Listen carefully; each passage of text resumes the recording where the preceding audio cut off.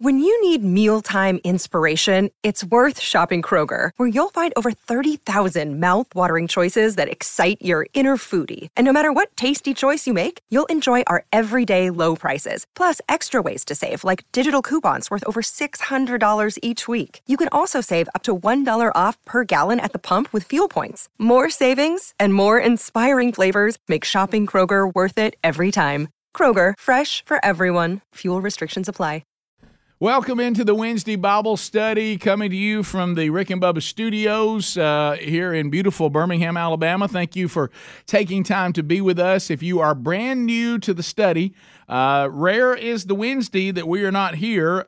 You can catch it live on the Rick and Bubba. You can go to rickandbubba.com on the YouTube channel there. If you'll subscribe to that, it'll start coming to you an alert. Hey, we're rolling again. You'll also get the Rick and Bubba Show, if you so desire, and get an alert on that as well. This Bible study is also archived by Chris Adler every week, and it's put on our YouTube channel for you to view on your own time. Also, we take the audio and we put it on the Rick and Bubba podcast channel for you to listen to the audio on your time if that works better. If you'd like to go back and say, you know what, you guys are studying the Revelation right now, we're not that far in, so you're okay. You can catch up pretty quick. Or if you just want to go back to some of the other series that we've done in the past, you can find all those archives by going to Burgess Ministries, that's my last name, burgessministries.com, and just click on Listen right there. You'll see the men's Bible study there, and click on that and go. I got another email this week from ladies around the country. They go, we're watching and listening to this too. You're welcome. We're glad to have you here in the room. It's men only, and it started as a men's Bible study. That's still the foundation. It's part of a greater strategy that you can find at themanchurch.com. Our strategy revolves around two things that you find in Scripture. That is high challenge and men being pulled into services by themselves for God to speak to the men of the church and the society, and then we do high equipping. That's a part that too many times has been missing from men's ministry, or really any strategy to make disciples. So what we do is offer 4 40-week curriculums. We got our 4th one coming out this year, and you can plug into those 5 weeks. Every 5 weeks is a new topic. So we have high challenge in our man church services. We have high equipping in our small groups. All that can be found at themanchurch.com. We also are doing our first ever conference this year as far as us putting it on. We joined a lot of conferences providing curriculum, but we put together the entire conference this time, and it is sold out, but it's coming to Oxford, Alabama on February the 24th and 25th. So if you're coming to that, we look forward to seeing you there, and it'll be like a convention. A lot of the leadership of the churches will be finding out the latest resources we have coming out, be sharing, be telling us how it's going with them. We'll have some of our teachers there. So that'll be a great weekend together, and really, really looking forward to that. So if you're looking for another service near you, because the conference is sold out, but you can go to any of these services, and most of the time there's not even a ticket required. So let's look at some of them that are coming up. I'll be in Tuscaloosa, Alabama this Sunday night. And when I say Sunday night, if you're watching this around the time it was done or listening, that's February the 5th. I'll be at First Baptist Church, Tuscaloosa, Alabama, for their next man church. They'll feed us 5 to 6, and then we'll start at 6. You just need to be there. February the 10th, my anniversary, so I won't be anywhere, but Rich Wingo will be speaking West Georgia Worship Center in Bremen, Georgia. He'll be there. Then on the 11th, Jordy Henson will be at West Mobile Baptist Church in Mobile, Alabama. February the 17th, Andrew Varvutis will be at No Limit Church, Valley Grande, Alabama. That's about 10 miles before you get to Selma. There in Alabama, and the No Limit Church will have Andrew Varvutis, and they're inviting all the churches in the community to join them as they kick off the strategy. That same day, February the 17th, you'll have Rich Wingo and Scott Dawson in Chipley, Florida, and that is the Prove Yourself a Man conference. We just talked about that with Polycarp. Right? That's where that phrase comes from, and it will be in Chipley, Florida. So I'm just going to give you February. There's others that you can find at themanchurch.com, and you go find a man church near you or a small group near you and plug into our strategy. So today we'll continue through the book of Revelation. These are the 7 letters to the 7 churches. We'll be in church number 3 today, Pergamum, and that'll start in verse 12 of chapter 2. So if you want to turn there, let's pray. Lord, thank you for today. Thank you for the opportunity to unpack your holy word. May we hear the warnings. May we hear the affirmations. May we glean from this which you intended through the power of the Holy Spirit. In your name we pray. Amen. All right, so we're moving into the third church that gets a letter. This is the church at Pergamum. Some of the older commentaries and some other translations, Pergamus, this is the same place. It's just two different ways to say it in English. So let's talk about where we are in Revelation 2. It's about 100 miles north of Ephesus. That was our first church. That's where this city is located. If you think about last week talking about the church at Smyrna, if you want to think about where Pergamum would be, it's almost like if you were traveling that 100 miles north of Ephesus, about halfway would be Smyrna. And if you kept going, now you get to Pergamum. So Smyrna is about halfway between these two cities. And unlike Smyrna and unlike Ephesus, this is not a port city. It is inland a little bit, about 15 miles inland from the Aegean Sea. Pergamon was considered Asia Minor's greatest city. The Roman writer Pliny actually called it, and this was how he described it.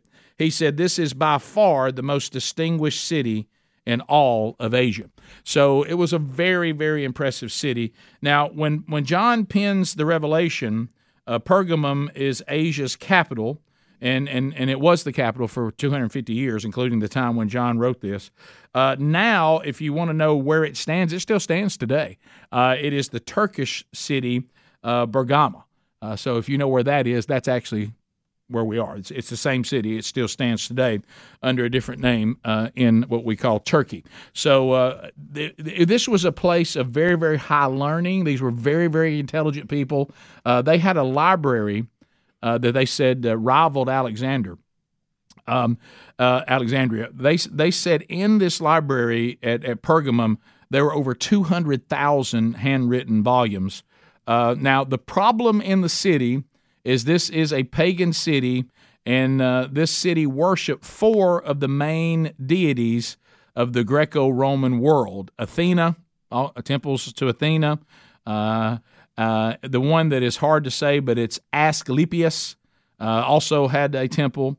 Dionysus has a temple, and Zeus has a temple. So these four Greco-Roman deities were very, very much worshipped in the city, which is going to lead to some problems coming up.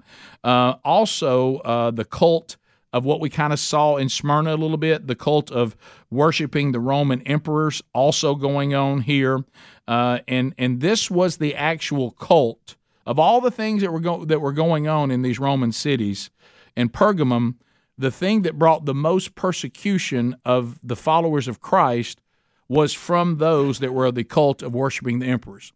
They were very aggressive, and they wanted to eradicate Christianity from the entire place.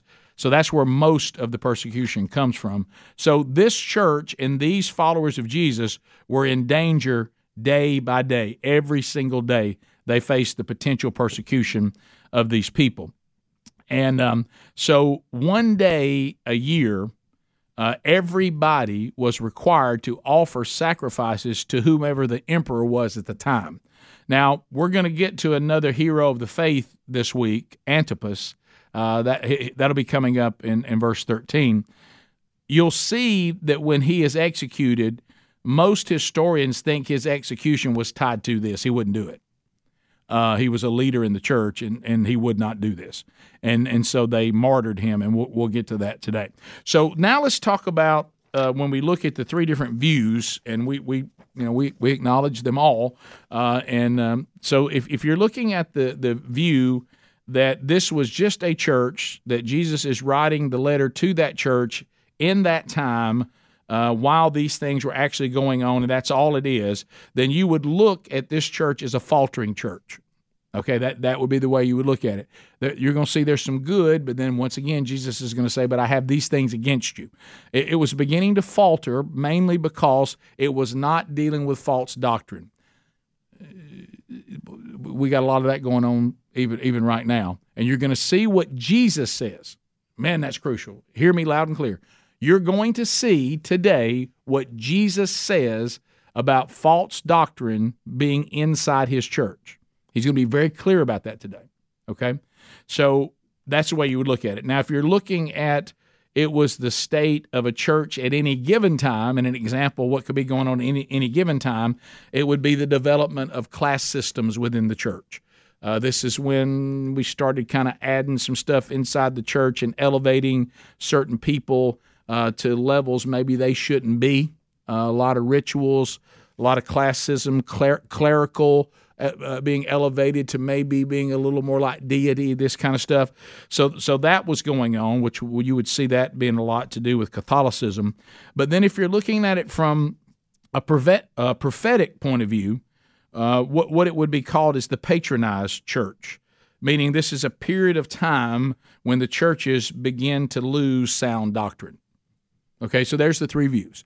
And so now let's talk about what exactly is going on in this church. The problem that you're going to see, and Jesus points this out loud and clear, is this was becoming a worldly church. They weren't just entertaining false doctrine. They were getting to the point where they didn't look much different than the world. They were embracing the world inside the church. And again, this is a concern, I think, that has been a concern for a long time. Today, really, if you look at today, and this is a general statement. When I say these things, they're general statements. And when I say these things, I want to be clear. Most of the things that we should be concerned about are mainly problems in the Western church. Don't assume that the rest of the world acts the way we do with such a laid-back attitude toward worshiping God, because it may cost them their life. They actually have to sacrifice in order to worship God, so they actually are quite devoted. But those of us that kind of have the easy life, we kind of drift into the world, and this is something that you don't hear preached against that much in general in the Western church. Of course, there's exceptions. Praise God for that. But in general, this is not a popular topic from the pulpit in the Western church. Because why? Makes seekers uncomfortable. You want to talk about sin? Don't want to talk about right and wrong. Don't want to talk about God's standard, because that makes people seeking. It makes them uncomfortable. See, I don't agree with that. I think it's just the opposite. I'm thankful that when I would go into a church that the things I was doing in my life was preached against, because that actually brought me under conviction. Strange concept. That I was actually, and sometimes we may be doing things, and because we're so we have so ignorant to what Scripture says, I've had things that were pointed out to me by a Bible teacher that I didn't know. And I adjusted that behavior because I wasn't aware that what I was doing was wrong. Right? Now, sometimes you know just because they're obvious. But there's a lot of things that Scripture talks about that if you don't know Scripture, you may think you're just fine. So, and that's the problem. I don't know what good it does a seeker if we just continue to let them know they're fine. You're good. He's going to be fine. He meets you right where you are. True, but he doesn't leave you there. But what we're preaching now is you don't have to change anything. And so this was going on. So remember, when we start making, and I just watched a documentary last night about a big time, huge church movement around the world that has had some issues. When our goal is to not tell the truth because we think it's bad marketing, we don't think it'll help our marketing, the Bible is going to call that attitude today serious sin. Let me say that again. Serious sin. We are called to make disciples. We are not called to make consumers. I'm going to say that again. We are called to make disciples. We are not called to make consumers. We're not marketing a brand that needs to be consumer friendly. And we should never, ever, ever, ever, ever apologize for what God says. He doesn't need us as PR agents. Okay? So this is you're going to see this a lot because we have a new 31-day devotional coming out at the end of this month. We'll launch it at the conference. And it's the first thing that God's ever called me to sit down with him and write myself with him, of course. I'm just talking about me actually doing some of the commentary. And it's going to be called Transformed. Because I don't know what's going on with the fact that we have a lot of people preaching right now that Jesus comes into your life, redeems you, and really doesn't change anything. But Scripture does not say that. And so what we're told in the Bible is that we're to be transformed by what? The renewing of our minds so that we may prove what the will of God is and which is acceptable and perfect. That's right out of Scripture. So we're not supposed to be anything like the world. We're supposed to be completely transformed. Why? Because we have more self-control? No. Because we're better rule keepers? No. Why are we transformed? By the power of God. By the power of God coming into our lives. How can we say that God is that inadequate? He just can't transform me. Yes, He can. If we are not transformed by God, you don't have God. Now, I'm not saying it's all been completed. You may be a different place of your sanctification and a different place of your growth. I'm much further along this year than I was last year. But I know I was redeemed last year too because the transformation was going on. It's not complete, but it's going. Why? Because of me? No, because of Him. John 15, abide in me. If you abide in me and I abide in you, then I will produce much fruit in you because apart from me, you can't do anything. And when I produce that fruit, here it comes, it proves that you're my disciples. What is that saying? We see Jesus in you. He's oozing from you. The world's not oozing from you. Jesus is. Because you're being transformed. Because you repented and He's transforming you. So here's what Titus 2:12 said. Deny ungodliness and worldly desires. And we are to live sensibly, righteously, and godly in the present age. You get that a lot. Well, one day, I ain't never going to get it done today. I'm just, sometimes I hear testimonies sometimes that I wish people just stop giving them. If I hear another testimony by somebody that hadn't been changed, I still keep messing up, doing the same old things, but God still loves me. Well, I think if you're being transformed based on Scripture, I might still be messing up, but it's not the same stuff. It's new stuff. Like I said to you a couple of weeks ago, when I was first redeemed, it was just like, let's see if we can keep you out of jail. But now it's down to motivation. It's down to arrogance and pride. Anything that's still carnal. But you really shouldn't be still dealing with the same old things. Because that's not transformation. That's not maturation. That's not sanctification. And I hear testimonies all the time. It doesn't sound like the person's even been changed. I want to hear somebody talk about how much it's changed them. And so here's what James, James, we can always depend on James. He cut right to the chase. James 4:4. Friendship with the world is hostility toward God. See how more straightforward he was than Titus? Titus kind of eased in there a little bit. James just said, I'll tell you one thing, if you're a friend of the world, you're an enemy of God. Period. That's why he only has 5 chapters. Everybody else just goes on and on and on. James said, I just need 5 chapters, I'll be done. So friendship with the world is hostility toward God. Therefore, whoever wishes to be a friend of the world makes himself an enemy of God. I'm a C student from Calhoun County. Hey, James, roger that. I can understand that. Can y'all understand that? If you love the world, then you hate God. Not the people of the world. We are supposed to love the people of the world, but we don't love the world system. Okay? So, Pergamum failed to heed this biblical warning against worldliness, and this is what Jesus is going to have to call them out about, just as he calls us out about it. So let's go to verse 12, where we start. Chapter 2, the revelation from Jesus to John. And to the angel of the church in Pergamum write the words of him who has the sharp two-edged sword. Jesus doesn't waste any time here. The holder of the sharp two-edged sword, he is saying, let them know that this message is coming from the risen, glorified Lord Jesus Christ. And you remember, these are, when you see these letters, have you noticed he's picking one of the descriptions that John gave us of him in chapter 1? So this time he said, now to this bunch, it's going to be that vision of me with a two-edged sword, because they're going to need to hear from my word. It is the word of God that he's talking about. And, of course, the beautiful thing, the writer of Hebrews says that the word of God is two-edged because it has no dull edge. Sharper than any two-edged sword, Hebrews 4:12. Ephesians chapter 6, the other letter to the church at Ephesus from Paul, verse 17, Paul uses this analogy. He refers to the word of God as a sword. Okay?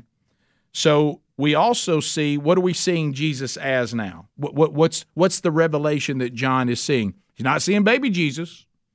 He's not seeing suffering servant Jesus. He's not seeing Jesus hanging on the cross. He's seeing the judge and the executioner. He has come to judge the world. And he says, here comes the two-edged sword. We're also going to see this image again in Revelation 19:15. So the church molding into the world actually started, and this is something we got to listen to. Look, we don't need to go looking for trouble. Don't hear me saying that. Lord, please continue to be merciful with us. We don't want to go looking for trouble. But the reason why we're allowed trouble is because trouble works. If you want to know when the church began to drift after the apostles to the world, Constantine, because he stopped the persecution. So you're thinking, what? That wasn't a blessing from God? Not what started happening. So now the persecution stops because people couldn't stomach it anymore. So Constantine comes in there, and he says in AD 313, no more persecution. It was called the Edict of Milan. And he then, now listen to what I'm saying here. Some of y'all ain't going to like this, but stay with me. So Constantine says, I want religious freedom for these Christians. Okay, sounds good. It became the favored religion of the empire. But then what happened? Because it became everybody's favorite. And persecution was over, and it was easy to be a Christian. The church began to merge with the state. And the world began to come into the church. Because anybody can be a Christian now. Doesn't cost you anything. And it started turning worldly. It left being a follower of Jesus being a personal matter and a personal sacrifice, the deny yourself, pick up your cross, and now guess what it became? See if this sounds familiar. A national identity. Look at us, this Christian. We're a Christian empire. Just like you hear us say we're a Christian nation. I don't think God sees us as devoted to Him in this country. We might have been developed, which is foundationally on Christian principles, no doubt about that. But the way we behave in this country right now, you can't say that the world is not part of what we do in everything, because it is. And you hear people all the time. Before you know it, if you're not careful, you'll start thinking that your faith is also a political party. Better be careful.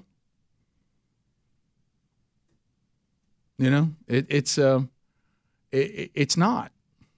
The political system, thank goodness we get to be involved in it in this constitutional republic. That's a blessing that we get to have a say in it. And you should, and I should. No problem with that. But when we start identifying ourselves more politically as a Christian versus a disciple and a follower of Jesus Christ, and suddenly political parties and government and some of that becomes kind of as important to us as that, be careful, because that's what happened in Rome. That's exactly what happened. So the church married a political system, and worldliness was now synonymous with the church. And so that's what was going on. And now Jesus says in 13, I know where you dwell, where Satan's throne is. And he commends them on this. Yet you hold fast my name and you did not deny my faith, even in the days of Antipas. We'll talk about him. My faithful witness. If you have something right now to write with, and you have the Word of God in front of you, I want you to underline my faithful witness. That's really, really important. Okay? And if you're not underlining, write it down. Who was killed among you where Satan dwells. So what does Jesus mean by that? He said, I commend you for holding fast to my name while you're living where Satan's throne is. So remember, where they're located, there's a number of theories on this, but I think they all hold up pretty good. Remember where they are. Everywhere they look outside their window is a temple to Zeus.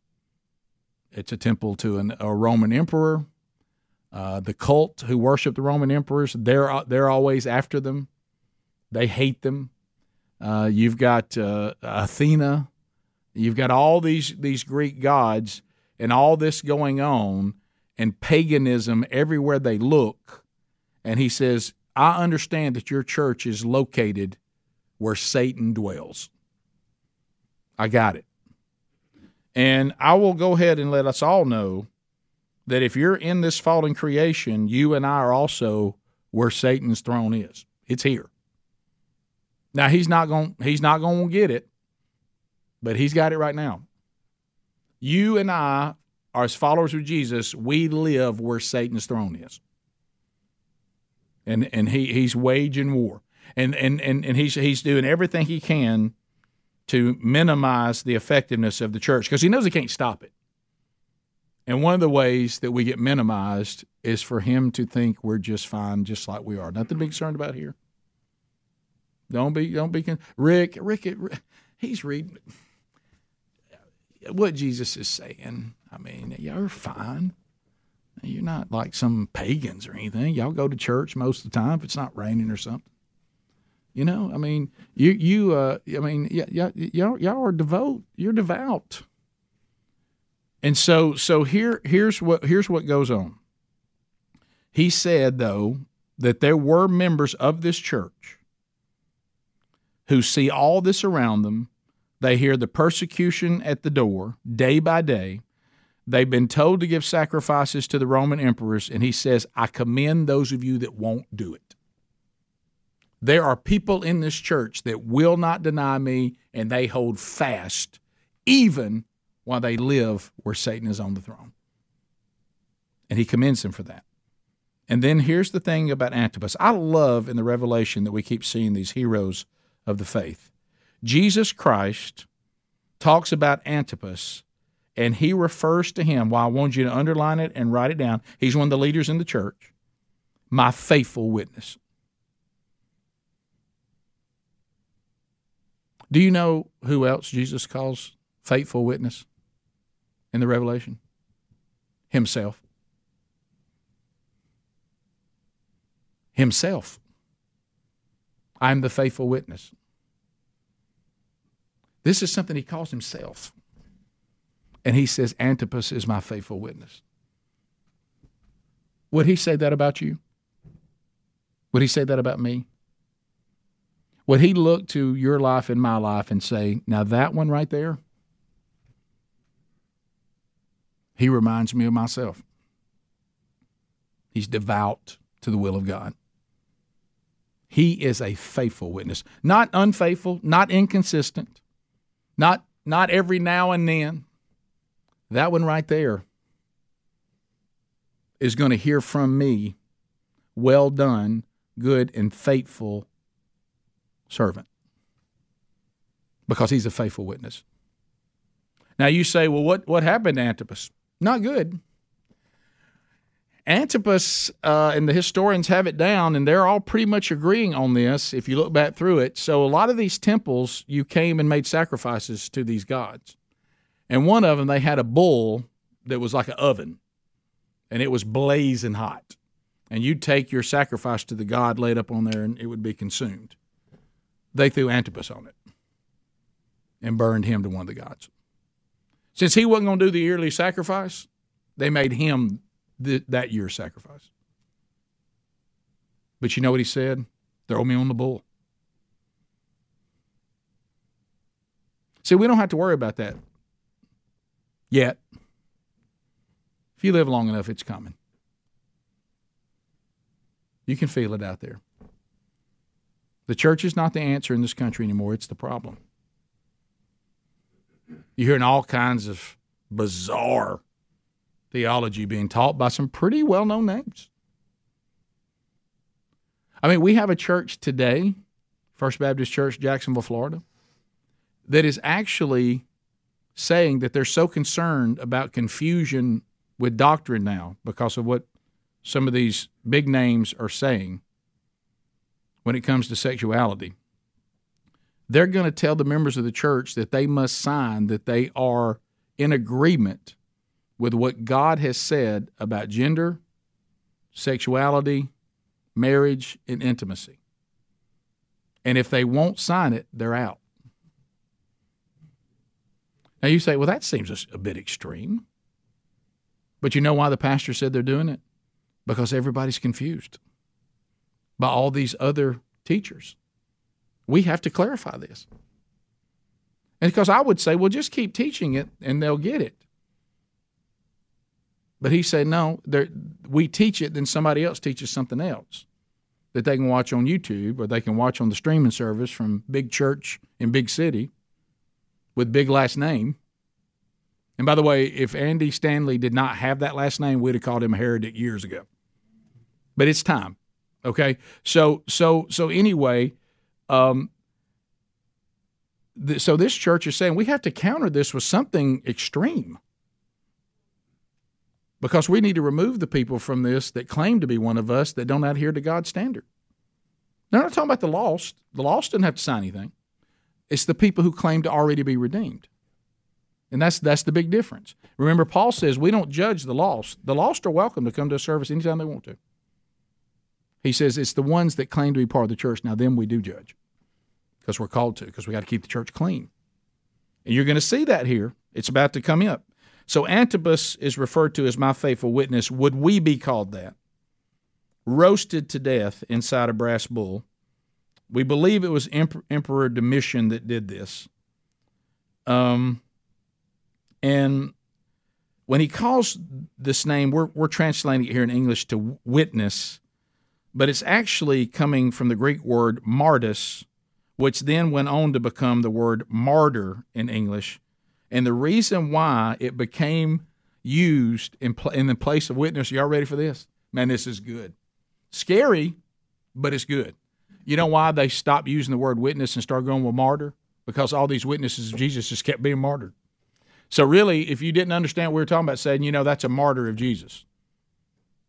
Because the word witness and being martyred just became so it happened to so many of those that actually would be his witness that they just started interchanging it with the word martyr. And Antipas gets the title that Jesus refers to himself. If you want to go back and look, you'll see it. We talked about it in Revelation 1. See Revelation 1:5? See it? Do you see 1:5? John's telling us this revelation is coming from Jesus Christ, the faithful witness, the firstborn of the dead. Then Jesus will it'll be coming up again in 14 of chapter 3 with the church at Laodicea. And to the angel of the church at Laodicea, the words of the Amen, the faithful and true witness, the beginning of God's creation. There's Jesus calling himself faithful witness. John calls him that. He calls himself that. Now Antipas is being called that because he would not deny him. You're going to see this word overcomer a lot, gentlemen. If you don't like this word overcomer, you're not going to like this study. You know who an overcomer is? When Jesus points to the sins of the church, you know who the overcomers are? The ones who don't do that. They don't give in to the culture. They don't blend. When a hard line is drawn, they won't compromise Jesus. They overcome. Now, you may get burned on a bull, and you may get speared while you stand in a fire that won't burn you. But you don't deny him, and you don't compromise him. That's an overcomer. And he keeps saying those are the ones, you're going to see it again today, those are the ones that he rewards. So let's move on. So now let's go to the concern in 14. There's that word but. But I have a few things against you. And you have some there who hold to the teachings of Balaam, who taught Balak to put a stumbling block before the sons of Israel. We'll touch on that. So that they may eat food sacrificed to idols and practice immorality. What is he talking about? Does everybody know Numbers 25? Everybody know what Balaam did? Anybody familiar with Balaam? So Balaam, he was kind of a soothsayer for hire. You could hire Balaam out, and whatever you wanted him to do, put curses on people, magic spells, black magic, he was for hire. Well, Balak was terrified of the Israelites because of what they'd done to the Amorites, and he thought, they're coming for me. So he brings Balaam in, he pays him, and he said, Balaam, I need you to curse the Israelites. Well, God wasn't going to let that happen. So every time that Balaam would try to curse the Israelites, it would turn into a blessing. And Balak's like, good gracious, can you not curse these people? And Balaam knows where it's coming from, but he's for hire. So, I mean, he still wants the check. So he says, all right, I got a new plan. I can't curse them. God's not going to let me. He acknowledges that God's protected them. Now, we need to hear this loud and clear. Every man in here especially, and every man out there. Women, I know y'all can struggle with this too, but we have a big struggle with it. Balak brilliantly said, let's stop the curses. Send in the women. Take these Canaanite women and have the women start seducing the men of Israel. They'll cave. And then they'll talk them into eating this food they're not supposed to eat, and they'll defile God that way. I can't curse them, but they can curse themselves. They won't pass the test if you send this after them. Women, women, women. And when they start being sexually immoral with these women, then they'll start eating the food for idols because that's what the women want them to do. Send in the women. How many times have we seen throughout church history Satan sends in the women? Sexual immorality has probably toppled more men from places of leadership and damaged more testimonies and credibility than any other sin. And you know what Balaam said? That's the plan. And guess what? It worked. Now you're going to see God didn't take very well to that, and he did protect him again. And God, and we'll talk about this in a minute because Phinehas is about to show up. Phinehas had zeal for God, okay? God finally said, I've had enough. All of you that are sleeping with all these women, I'm killing every one of you. He kills 24,000 of them and sets everything back right again. So know this, if you and I become problematic for the purity of his people, which now is the church, he'll kill us too. If we're a problem and he wants to purify his people, he'll remove us from them.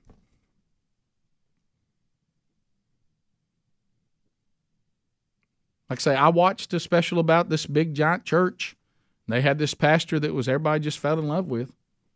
And he was saying one thing and doing another, and eventually God said, "And today's the day. I'll remove you." And he outed him. He's patient, he's merciful. But if you won't repent, he'll make sure that everybody knows about it anyway, if he needs to purge you. Because why? You're deceiving people. And that's dangerous. He loves those people that you're deceiving. He loves you, but if you turn against him, Psalms 5, it's a problem for those of y'all that think that God loves everybody. He actually hates evildoers, says it himself. Hates those that don't repent. He hates them. And he will cast them into the lake of fire. And let me tell you what he really hates is those that pretend to be with him and are trying to be scam artists. He really hates that. So he says right now, I got this going on. There's people that are following the teachings of Balaam, and what they're basically doing is they too are sexually immoral. They too are participating in this pagan stuff. They think that they can go around and be a member of this church and live like the people outside this church, and I'm going to let that go. That's teachings of Balaam. I'm not going to let that go. And then he goes to the second group, okay? And he's very, very concerned about them holding to this, and I'm going to tell you what he's upset about. So then he goes on to the next group, and he says, so also You have some who hold to the teaching of the Nicolaitans. Remember, we've talked about them before in one of the other letters. Got some of y'all still following this idiot. He says, I got Balaam worshipers in here. I got Nicolaitans in here. And they're mixed among the church, and you're letting them stay. You're not dealing with it. So what was Nicholas? And many think it's Nicholas back from Acts chapter 6, who was with Stephen, the first ones that were given the food ministry. And Nicholas kind of faded and started this, which seems to always be the problem. Sin doesn't matter. It doesn't matter what we do. Jesus has paid the price, and now we can live a worldly life and be in the world. Hey, we really should party all we want to. We're it's universalism. We're saved. We can do whatever we want. He said, I got all that going on in the church. I commend those of you that are devout, but here's my problem. My problem is with them because of what they're doing, but here's my problem with you. You're letting it go on. You're not dealing with it. You're not removing them from the church. There's no church discipline. That's what I'm upset about. You're devoted over here, but then you treat this like it's no big deal. Probably don't hurt anybody's feelings. Don't want to embarrass anybody. But see, that goes back to what we forget. We don't do – look, if you enjoy church discipline, there's something wrong with you. There ain't nothing fun about it. Okay, and you don't want to be some legalist or somebody who's sanctimonious and self-righteous. That's not it. You follow the steps of Matthew 18. But I'm going to tell you what is just as bad as doing church discipline the wrong way is to not do it at all. And that's what he's mad about. He's mad that it's not y'all just letting them stay here. You're not purging this from the church. And here's what the answer is. Look what he says what the answer is. You see this throughout Scripture. Verse 16. Therefore, repent. Repent. This is the message he's had since his feet touched the ground and his ministry started. Repent or perish. I call you to repentance. You know, Jesus was always with sinners. Right. Calling them to repentance. Remember the woman at the well? He called her to repentance. Remember the woman who was being stoned? He told her to go and sin no more. He always comes and says, I'm willing to clean you up. Repent. He doesn't say, I have no problem with the way you're living. He says, you have to repent. These people have to repent. And here's what he says. If you don't deal with it, I will. Look, if not, I will come to you soon and war against them with the sword of my mouth. I will deal with this. This will not stand. But what he's saying to those that are devoted to him, if I have to come, that means you didn't do your job.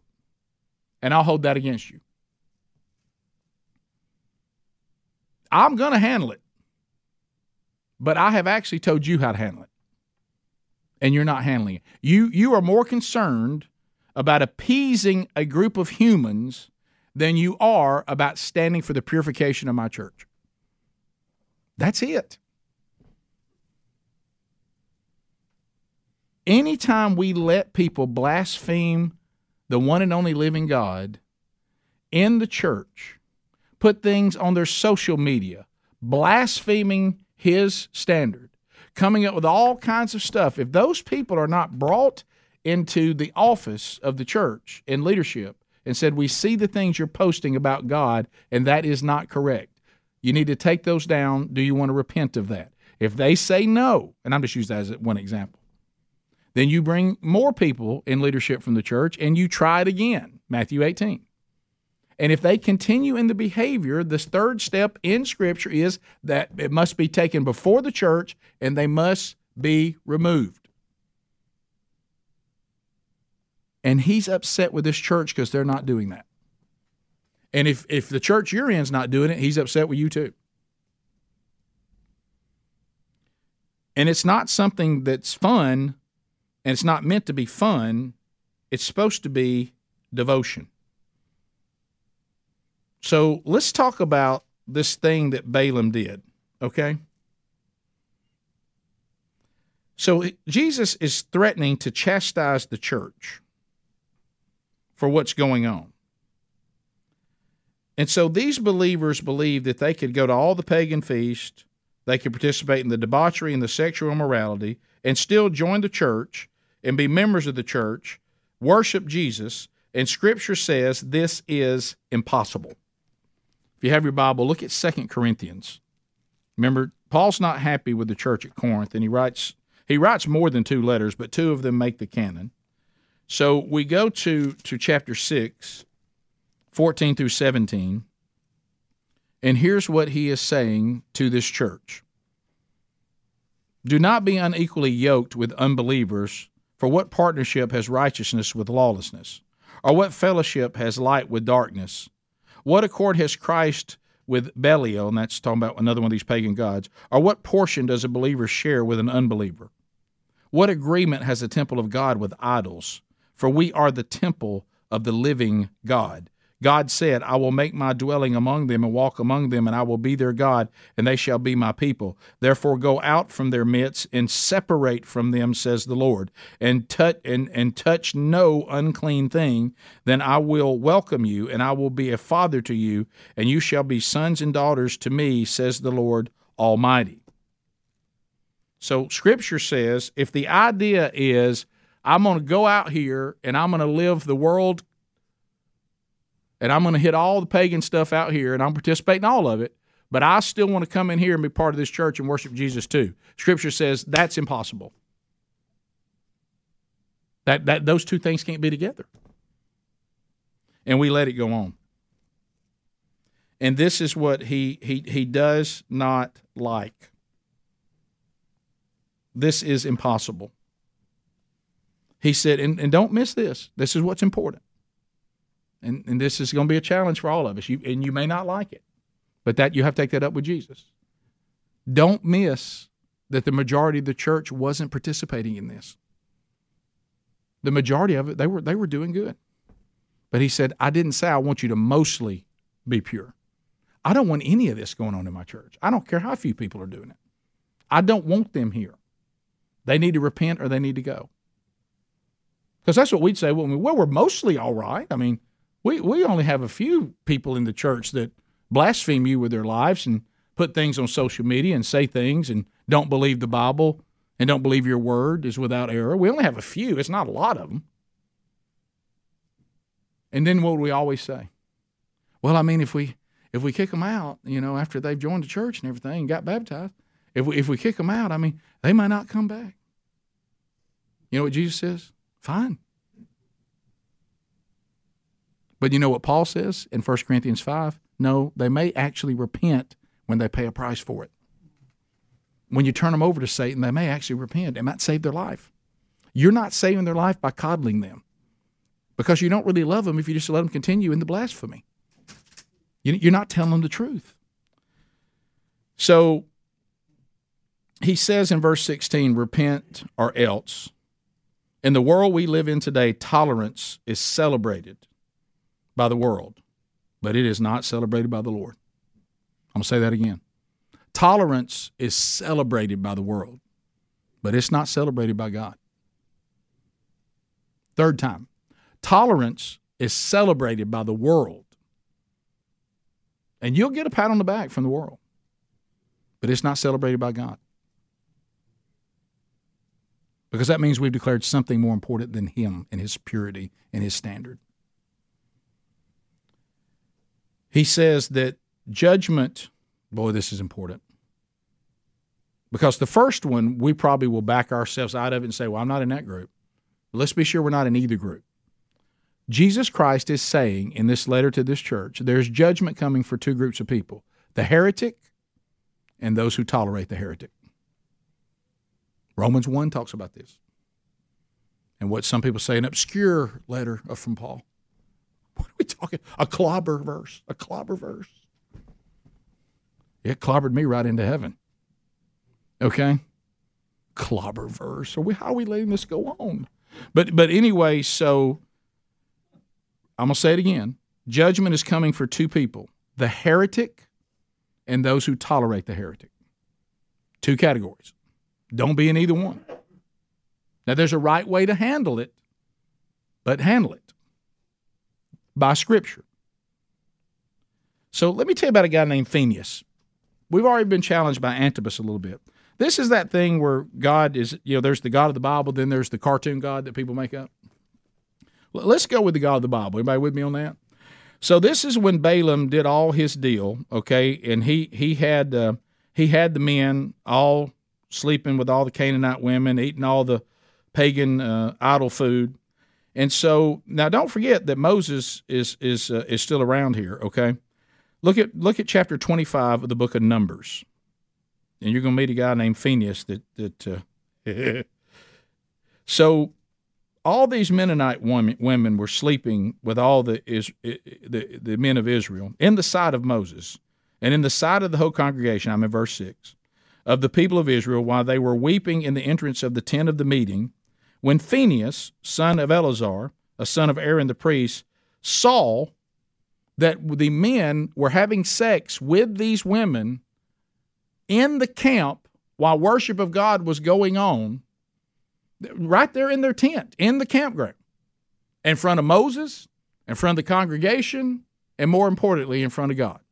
Well, Phinehas had had enough. Okay? So I want you to listen to this. When Phinehas, the son of Eleazar and son of Abraham, verse 7, a son of Aaron, the priest, saw it, he rose, left the congregation, took a spear in his hand, went in after the man of Israel into the chamber, and pierced both of them, the man of Israel and the woman, through her belly. So you can see how you can get them both, and based on what they were doing. He sticks a spear through both of them. Human kebab. Right through the belly. Okay? Listen to this. Remember, he killed 24,000 people. Guess what happened after Phinehas did this? The plague stopped on Israel. Nevertheless, those who died by the plague that God put on them, 24,000. What is God's response? That Phinehas said, I've had enough, took a spear, went to the guy who blasphemes God, took a spear through him and the Midianite woman that he's blaspheming God with. When he sticks the spear through both of them, first of all, we see God's first reaction, the plague stopped. Here's what God had to say in verse 10. Are you ready for this? And the Lord said to Moses, Phinehas, the son of Eleazar, son of Aaron the priest, has turned back my wrath from the people of Israel, in that he was jealous with my jealousy among them, so that I did not consume the people of Israel in my jealousy. He was zealous for me. He finally stood up for me. You know what God said about Phinehas? Finally, I got one who won't let this stuff go on. Now, I'm not saying that we go take a spear and plunge through people, but in this particular case, the bigger lesson here is he didn't tolerate this anymore. He was not going to stand there and let God be blasphemed any longer. A plague had come down on everybody because no one would discipline these people of Israel who had turned from God and had been fooled by Balaam and Balak, and they're blaspheming God, and nobody would do anything. And Phinehas said, I will. And you know what God said? There's one. There's a man with zeal for me. Are there any in here? Are there any out there? Do you stand up for God, or you just keep it quiet, don't want to upset anybody? Do you just let God get blasphemed right in front of you and just let it go? Do you let it go on in the church you're in? Don't ever go to leadership and say, why are we allowing this? You don't do it for any other reason than you do it because you're zealous for God. And apparently it's a big deal to God in this revelation and then what I just told you. Apparently he really cares about it. So here's what he says next. For those that will do something, for the Phinehas in the room. 17. And he who has an ear, let him hear what the Spirit says to the churches. Now he gets down like he does every time. Now it's personal. Everybody's an individual. Listen to what I say next. The one who conquers, I will give some of the hidden manna, and I will give him a white stone with a new name written on the stone that no one knows except the one who receives it. This is a beautiful image, and we're getting to the end, so y'all stay with me, okay? He who overcomes are those who do not tolerate or participate in things that blaspheme God. And there's three things for the overcomer. Hidden manna. What does he mean by that? You know that the Lord God provided manna for his people. He took care of them with manna, the sweet, delicious piece of God's provision. You know who he says the overcomer's going to get? The bread of life.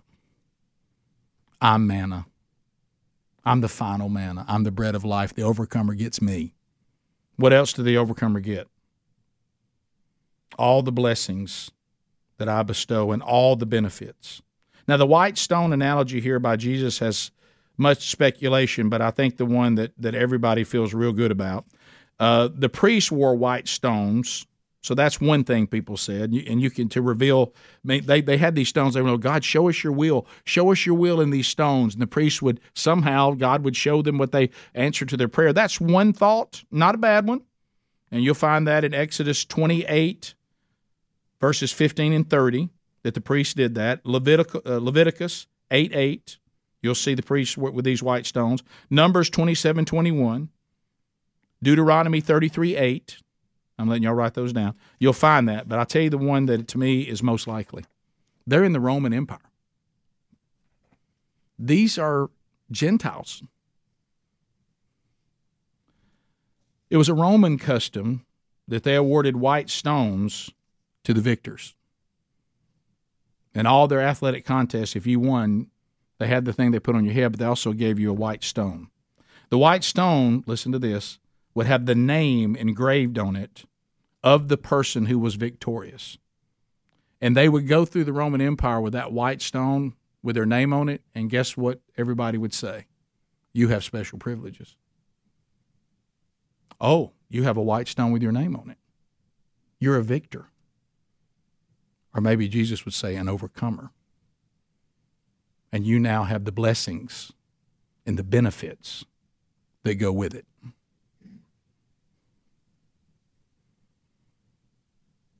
And then he says the next thing we get is a new name. Because what does he say? The name that's written on the stone, did nobody know it but you and me? It's a brand new name. You're redeemed. You overcame. You repented. I forgave you. And I've given you a new name on that stone. And because of the privileges that you now have, I'm the only one that needs to know what it is. It's a new person. It's a person that has been transformed by Jesus. This is our ticket. This is the name we get from God. He knows it, and we'll look to see it when we stand before him. So here's the church's choice from Jesus. Repent and receive all the blessings of eternal life and the glory of heaven, or refuse and face the terrifying reality of having the Lord Jesus Christ declare war on you. The path of compromise always leads to judgment. Let's pray. Lord, thank you for today. Thank you for the reminder, harsh reminder, that you expect all of us that you went to the cross for, to defend you and stand against all who want to blaspheme you. And Lord, if we are a blasphemer or we tolerate a blasphemer, we will receive the judgment that was due them right along with them. I pray, Lord, that we would be forgiven for the times that we have been passive. We can find no one in the New Testament under the power of the Holy Spirit that is passive, that truly belongs to you. Passivity in men and in followers of Christ has found its way back into your church, and we repent of that. I pray that you give us the power, you give us the discernment, and you give us the clarity on how we defend your perfect word. And may we never be found to be trying to attempt to be of the world in the world, and then have one foot in your church. We're called to be in the world. You said that, but we are not called to be of the world. And if we choose to be of the world, we are not welcome in your church. We are not welcome in your presence if we have declared that you redeemed us. To the lost, the door is always open. But to the false teacher and to the hypocrite and to those that claim to know you, but as you said in Matthew 7, you've never even heard of them, may we not be found in that lot. In the name of Jesus we pray. Amen. Thank you for your time today.